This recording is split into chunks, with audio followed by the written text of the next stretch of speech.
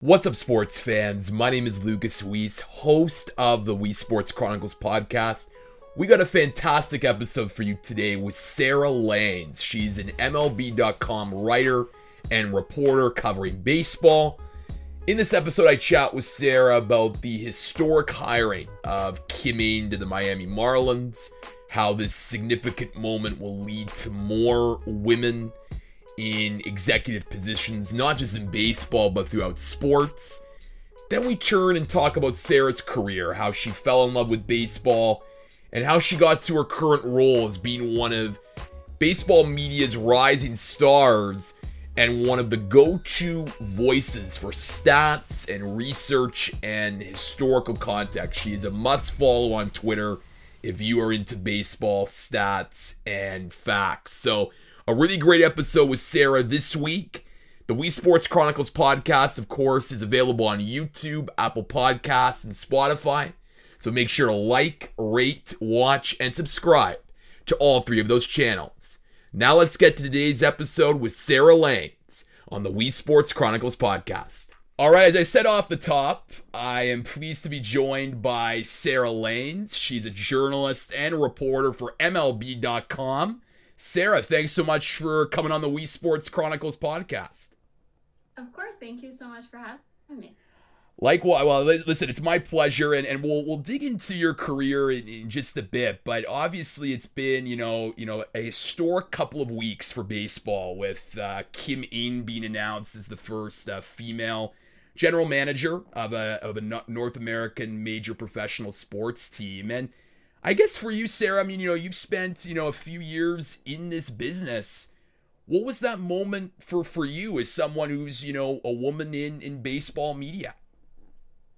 Yeah, it was very exciting. I got a lot of texts from friends and my mother and my father and so many different people. And I was texting people and, everybody just wanted to talk about it. And I've been following her career for a while. Dating back to when she was an assistant GM. And I think there were a lot of articles being written about how she might be and probably would be the first female GM, but it was a question of when. And she actually went to the University of Chicago, which is the same college I went to. So when I got there and realized that connection, I felt a kinship. I got to interview her once, but just, knowing that there was a woman who had gone to school where I did, which is certainly not the world's biggest sports school. Let's say we are Division III. And to know that she had gone on to, at that point, she was working for the Dodgers and then transitioned to the job in the commissioner's office. That was always very exciting for me. And I was always sort of bragging about her or telling people, hey, she's a Maroon, So that was very exciting. But, I got a lot of really kind messages, and I feel like I saw just so much positivity on social media. And of course, there's always going to be detractors, but I really saw a lot fewer than I do with anything. And I'm pretty vocal when women get things that they absolutely deserve like this. So it was just really exciting to get to, have another moment like this and to have this moment, which was really, really huge for baseball, for sports, for everybody, and for her. I mean, just to see someone work so hard and get there.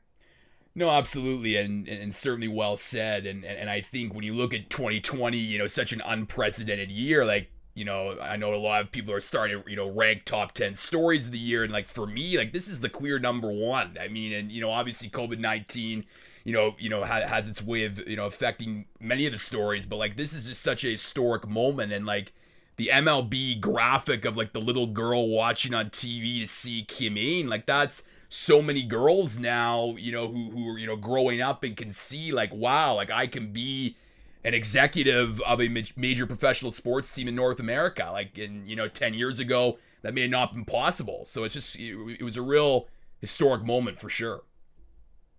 Yeah, absolutely. And yeah, that graphic was great. And I just felt like so much of the messaging with it was really great. And she's the second, Asian American person to lead a team also with Farhan Zaidi, who's not technically currently a GM. So I feel like that note got a little mangled, but the two of them are the two on that list. And, that shouldn't be lost as well. It's a really big moment for a lot of different groups. Where do you think it goes from here, Sarah? I mean, you've been around, the game for a while now. I mean, obviously it's, historic, but how do we keep the conversation going as well as, providing opportunity for women in baseball? I mean, and I think this is actually something that she said either in her introductory presser or at some point, but it's important that she's the first, but she's not the last. And there's been so much coverage of her, not necessarily in the last few years, but certainly like in the earlier part of the 2010s decade, as she was interviewing for a number of different GM jobs, and we knew her name. And I think it's important that we learn the names of the other people who, maybe 5 years away right now, even on a normal path, they might be analysts right now or whatever level.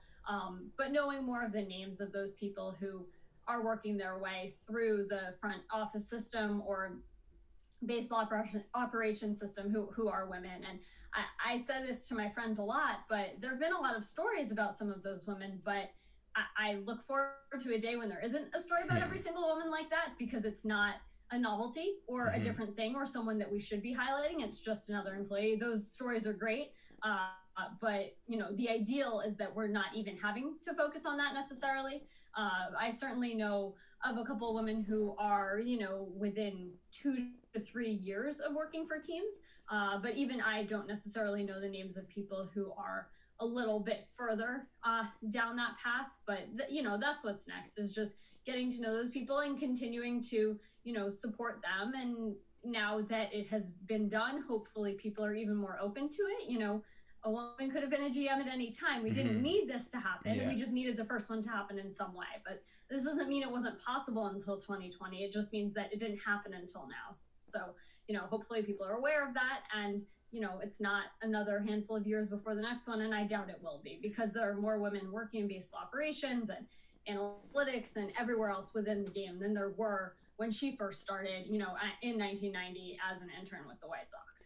Yeah, like it's certainly long overdue, especially with her credentials, and I'm sure there's other women with, similar credentials that could definitely be an executive of a team, and it's not just baseball, Sarah. Like, I mean, it's happening right now in hockey, football, basketball, where you're definitely seeing women having more of these opportunities, and it's just important to keep those conversations going, but also, providing those, opportunities, because it's, important to have their perspectives for sure. But I mean, absolutely. And I mean, there was an article in The Athletic recently talking about women who could be in the position to do this for the first time in the NHL, NFL, and NBA, and highlighting some of the women who are in those roles and aren't necessarily in their first year of working for a team. So there are certainly people, we just need to give them those chances. Shifting gears and talking about your career, and anyone that follows you, on Twitter knows, big into numbers, big into history, big into stats. And I'm just curious, was baseball always sort of like a dream for you to be a part of, to cover one day down the road? Yeah, I grew up a huge sports fan. My parents were really big sports fans, and, my grandfather was, and there's just a lot of history there. So we watched a lot of sports growing up, and baseball was definitely my favorite. My parents have always told me, when I was very young, that I was saying, oh, look at that curveball, and, that kind of stuff. So it definitely stood out to me. And I would say around 6th grade, I had an English teacher who made a really big impact on me. And that was kind of the year that I really decided I wanted to write.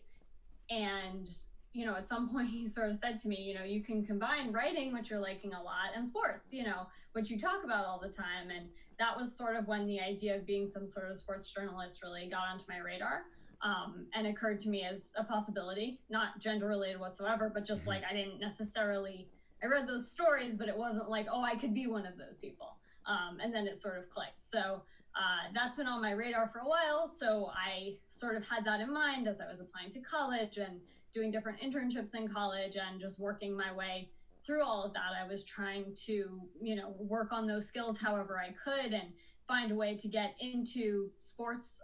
And I started with ESPN. I did a lot of baseball there, but it wasn't specifically a baseball job. So I think the idea that I wanted to only work in baseball sort of occurred to me as I was there. I love other sports, but I wanted to be focusing only on baseball. So that's when I was able to make the transition to my current job.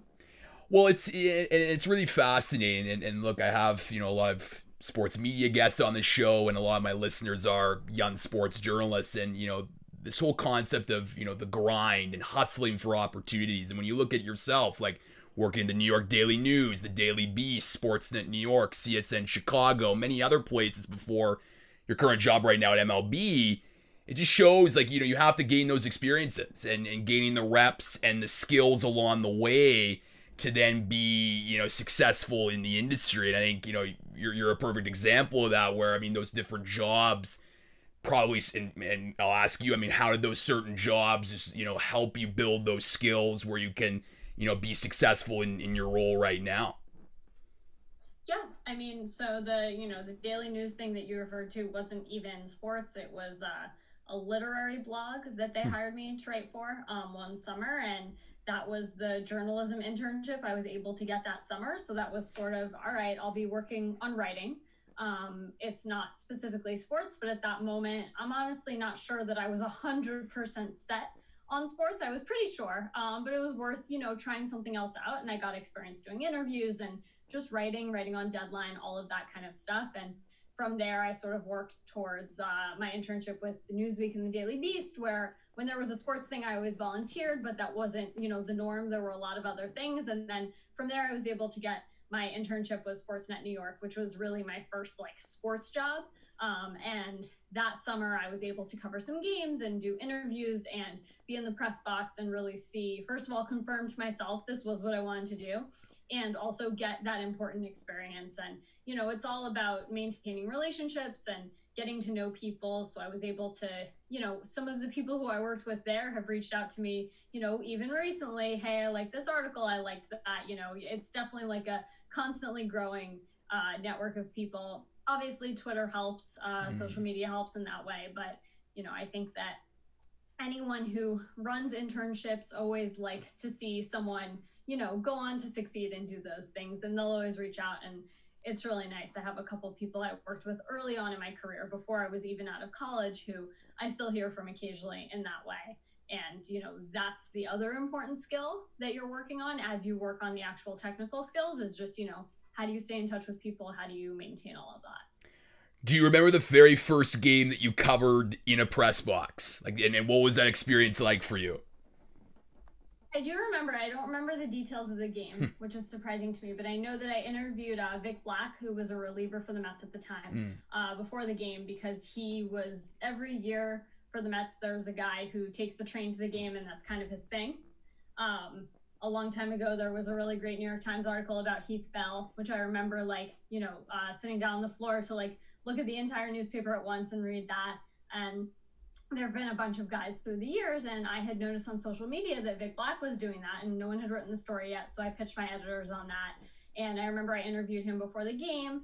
I remember I talked to Terry Collins. I don't know why I was talking to Terry Collins for that story in retrospect, but I remember doing that. And I can't for the life of me remember who they were playing, but definitely that was a really big moment for me. And it's funny because, last season I spent a lot of time in the Citi Field press box, significantly more time than I'd ever spent in it probably combined beforehand, just based on my new role. And I can still remember walking up to that door for the first time and not being sure if it was going to open or not, whether it was locked, whether I needed something with a barcode. And now I just, walk in and find a seat. So it's really funny to be aware of that progression too. Yeah, I think for any young journalists, when they're when they're going to the press box for the first time, when they're doing their first interview, their first scrum, we're sports fans at heart, and you may get a little starry eyed when you see a favorite player of yours growing up. I know for me, seeing Tiger Woods or in a press conference was really cool for me, given that I grew up watching golf or whatnot, or Patrick Mahomes for football. So those things are so unique because it's wow, this is happening. But I feel as time goes on, you certainly lose that starry-eyed a bit. Did that happen for you in your career, where you still love the job, but it's not the start where it's these athletes are heroes almost? Yeah, I think I knew from the beginning when I was doing any sort of sports journalism work, including internships, that's when, fandom ends. And that's when you aren't approaching it in that way anymore. So I'm not sure I really necessarily felt that. It was more, for me, the starry-eyed thing was, hey, this has been my dream and I'm actually standing here. So it was much more about the job itself. And that's actually something that I really try not to lose at all. I mean, in my previous job for working as a researcher on Baseball Tonight at ESPN, I would get to go on the road. I went to the World Series a couple times. I got to go to a bunch of Sunday Night Baseball games. And I would always go up to one of the stage managers for the show when we were all set up, but before the show happened, and say, hey, can you take my dorky picture for me? And I have a picture of myself standing on the field at every ballpark where I research Baseball Tonight. And that's really important to me because, I like to see that. I like to have that, again, like visual progression and not let myself get too used to it because it's really, it's still amazing to me every day that I get to do these things, and I don't want to lose sight of that. But that's not so much about, sports fandom, but more about, just being proud of and happy to be in the place I'm in with my job. You mentioned being a researcher for ESPN Baseball Tonight. What are the sort of skills that are needed to be a successful researcher in that position? Yeah, I mean, the most important thing with research is accuracy, and the second most important thing is speed. So knowing how to correctly find the answer and how to do that quickly. People think that researchers need to know every single thing off the top of their head. That's helpful. It's certainly helpful when when I were to be asked a question and I can answer it with 100% certainty off the top of my head. But equally important is just being able to find it immediately, not go to the wrong website, not open the wrong database, but go to the exact right place at the right time. And you have to be good at working under pressure because researchers are building graphics for shows, and not everything is all neatly done in advance. Things happen in the moment. Things happen during the show. I've been standing on the field at numerous ballparks while a no-hit bid was in the 7th inning before, and it wasn't at our ballpark, so we're going to have to react to this potential, Kyle Freeland no-hitter. I remember a no-hit bid he had, I think, in 2017. And I was standing there like, what is my graphic for this? So you need to have that creativity, and you need to be able to respond quickly and under pressure.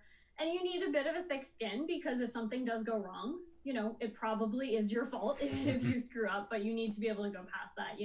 I think of it like athletes, needing to have a short memory. Doesn't matter if you struck out 4 times last night or football, dropped a bunch of passes, whatever it might be, you still need to come and be the best version of yourself the next day. So, even if something were to, go awry, you need to be able to bounce back from that. Someone asked you a question, you didn't get back to them in time. It didn't, they didn't get to it before they came back from the commercial break, whatever it is, just be ready for the next one. So, those, I guess that's a bunch of different skills, but accuracy is the absolute most important, that's for sure. Well, it's similar to actually like writing articles, right? I mean, journalists in writing a piece, you have to check your facts, you got to check your numbers, and certainly baseball journalists love, using statistics, but do you think anyone can be a researcher though? I mean, because, people can say, well, I love to use numbers, I love this, I love to, include statistics, but I feel like you just mentioned, it takes a real diverse skill set and a real unique skill set to be a successful researcher. Yeah, I mean, the researcher role that I'm talking to you about is obviously a very specific one. It's working as a content researcher at ESPN, and I know that regional sports networks have researchers / graphics people who sort of do both, and that role can vary. I think that ESPN researchers are definitely a very specific role that I don't think exists in that way in many other places. I do think anyone who has, that inquisitive nature and can learn how to use a handful of different websites certainly can. But, a lot of it, I think, does come down to temperament in terms of how successful you are and just whether you're able to work under pressure, recognize that the clock is ticking, and, adjust accordingly. But to the broader question of researching, I think that in a lot of ways, certainly in baseball, it feels like a lot of people endeavor to research in some way or another more these days. Anyone can subscribe to Baseball Reference, and their Baseball Savant is completely open. And there are a lot of different sites that are accessible. So, I think in baseball, sometimes research I guess it depends exactly how we're defining it, because, you know, people will point out trends and do different things all the time, where technically maybe that's not the most obvious thing. So maybe that is the beginnings of research. But I do think that specific researcher role when you're working on television shows, just, it's very specific. So, and to build off of that, so I mean, you know, when you're covering, let's say, last year's playoffs, and you're, you know, tweeting a bunch of different stats or history and things like that, like, do you do that research in advance? Like, do you have like a big spreadsheet? Like, what sort, without revealing all the state secrets, like, what's sort of your like method or approach when you're, let's say, doing a World Series and you're tweeting a lot of, you know, really helpful stats and context for viewers watching the game? Yeah, I would say you know, there's certainly no big spreadsheet with everything prepared. And you can't really, I mean, I guess there are certain things you could plan ahead for, if this happens, if that happens. But it's really all just in the moment. You know, it depends on what's the story of the night. And you need to be adaptable. What happened here, and just sort of reacting to that. I mean, I don't think, you know, sometimes, certainly during the postseason, maybe the morning of a game that could be a clincher, I might look into or tweet out, you know, if the Braves win this game, this would be their first postseason series win since 2001. That was something that happened this year. So I guess there's sort of preparation there, but it's certainly not like, oh, let me have this list of things and then they're ready. And I'm sure that if you were to try to do that, like, you know, 25% of them will come true. Like, we just never know what's going to happen, obviously. And that's what makes it so much fun. You know, something happens, and I guess that kind of goes back to another skill that's required, is like, you need a really good, I don't know if it's like, it's not just memory, but I think just like awareness of everything going on. I watched every single game this year, like every single one, which was the first time that I think I watched every single game of the baseball season. And I just felt so much more, I mean, it was a shorter season, but I just felt so much more attuned to everything, where even if it were a player on the Pirates that maybe not everybody's talking about, I remember he did this yesterday or 2 days ago. And, you know, not every note exists in a vacuum. Sometimes it has to do with a streak or doing something twice in a few different games or whatever else it might be. So, you know, just sort of having that ongoing Rolodex in your brain of, hey, here are things that have happened that if they happen again or something related happens, is notable too. So that's too good not to follow up. So how many games in total then did you watch this season? So every team played 60 games except for the Tigers and the Cardinals, who played 58. So, but obviously you have to divide that all in half. So however many games there were this season. And then well, that's a lot. I don't know how many it is. I know the number for if it's 162 off the top of my head, but obviously this was a shorter season. So, however many games there were, I watched them. And do you then like make notes for each game, like, and then just sort of keep the like you said, like a Rolodex, like you just sort of keep like each note and just maybe rely back on that for a particular tweet or a particular story? No, it's more like if I find a note, then I tweet it. You know, okay. It's interesting, and you know, half the stuff that I find is not interesting, and I move on. That's something that someone who trained me in my first researcher job really, you know, impressed upon me, is that like not everything you think to look into is going to be notable. It might have happened last week. It might have, you know, happened for someone on that team last year. It's not interesting. So not everything is a good note. And I guess that's another skill, is sort of assessing what is and what isn't. But yeah, if I find it and it's interesting, I tweet it out. If there's someone, if our beat writer, like if I think it's worth them knowing it, you know, it could be part of their angle to their story, I let them know, and then, you know, we go from there. If it's a story, a larger story I want to pitch for myself that's more research based, then, you know, I go that route. So just to elaborate then, what then, like in terms of what you find interesting, is it just mainly like what you think is going to get a lot of, you know, reaction on social media? Is it more just interesting in the context of baseball sense? Like, how do you determine then which notes are then interesting? Yeah, I would say 0% is about what's interesting on social media. Yeah, fair. My initial, you know, job with this was much more about providing it to other people I work with, you know, when I was at ESPN. So you're not looking for reaction there, you're just looking for something that would be good. You know, in my mind, it's sort of, you know, if I give this to an anchor and they're reading this on air, Is it embarrassing in some way? Is it obvious? Is it silly? Or is it interesting?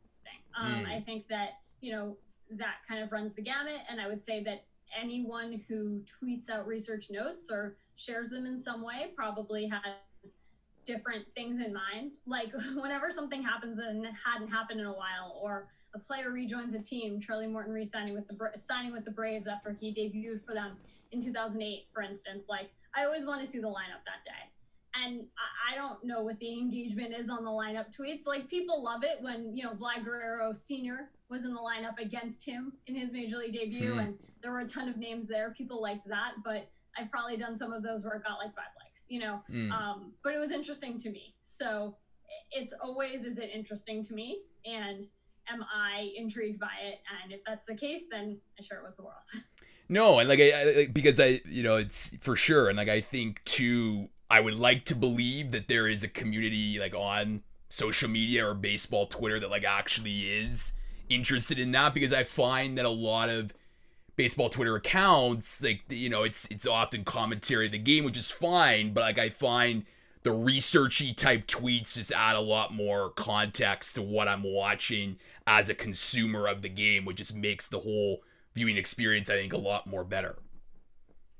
Yeah, I mean, context is the entire point, sometimes I see things anywhere that I personally think lack context.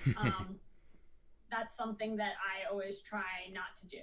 I don't think that really helps. I mean, a number might be cool and just a big number, but if we don't know why that matters, then I personally don't really care. And I think that, making sure that you're giving a fair assessment, a fair minimum, whatever else it is really important, just to not mislead people. Like it could be true, but sort of. That's not really the point here. You cut off one guy by raising that minimum a little bit higher. The sample size was actually only 10 players, anything like that.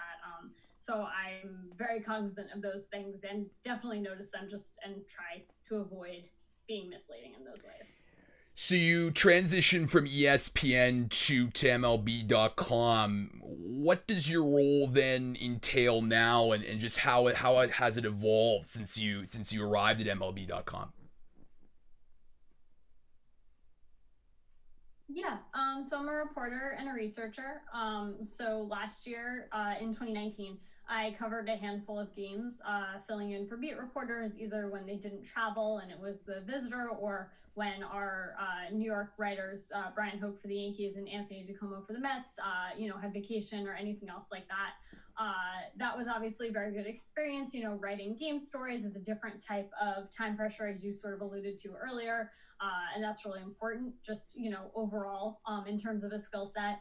And the other thing I get to do is just write sort of research-based stories for our site that don't necessarily require game coverage as part of them, but just one that comes to mind was Joey Gallo, I want to say last spring. I was approaching 100 career home runs, and I did some research, and it turned out he was going to be the first player in Major League history to hit 100 home runs before reaching 100 singles, which is very, 3 true outcomes, Joey Gallo, very reflective of the player that we've seen him to be so far in his career. So I'm not in Texas, and I think he actually hit his 100th career home run in Pittsburgh. They were playing the Pirates. I don't know why I remember that.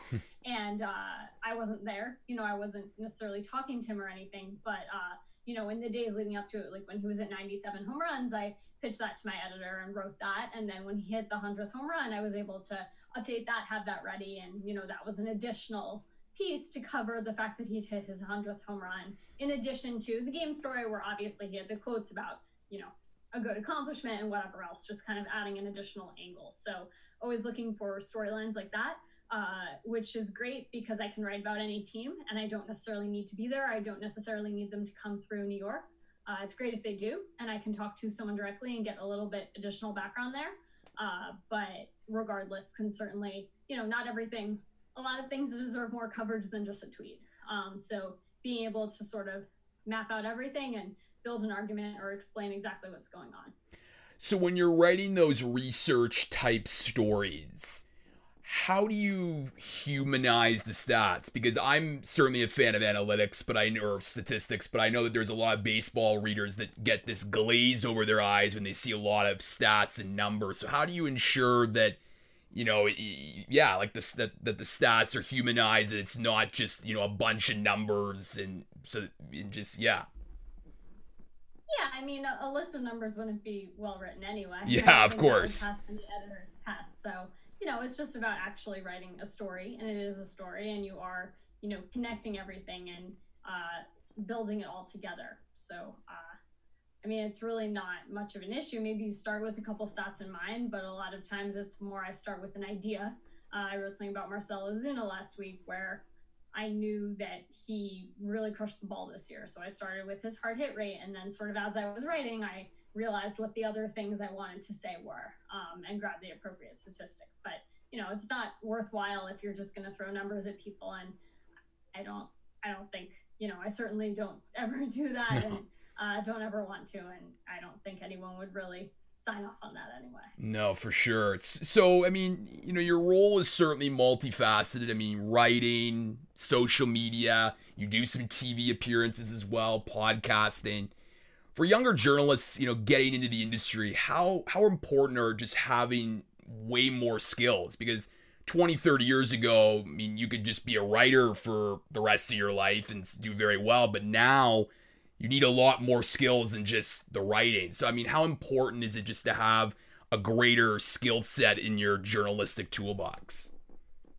Yeah, I mean, I think that's probably true of any job. It's better to be as multifaceted as you can be, but I think the most important thing is just passion. As long as you care about the material you're working with and really care to do a good job and continue to get better, that can manifest on literally any platform, right? That can be a podcast, that can be an article you're writing, that can be TV, that can be anything else. And, I think that you're definitely right that the opportunities and maybe even the expectations for people in this media world have definitely changed, certainly over the last handful of years. And, now I would say most writers are certainly doing a handful of podcast, appearances, if not hosting them. And, that certainly wasn't even a thing. Previously, maybe they did a couple of radio hits, but probably not to the same extent. But the fact that there just is so much out there, and there's just so many media opportunities, and so many ways for people to create their own shows or platforms, that I think it just keeps multiplying. So before my final question, I'm going to ask you a few rapid fire questions about baseball. It's usually what I do before the end of all my podcasts with different guests. So, Sarah, favorite MLB ballpark?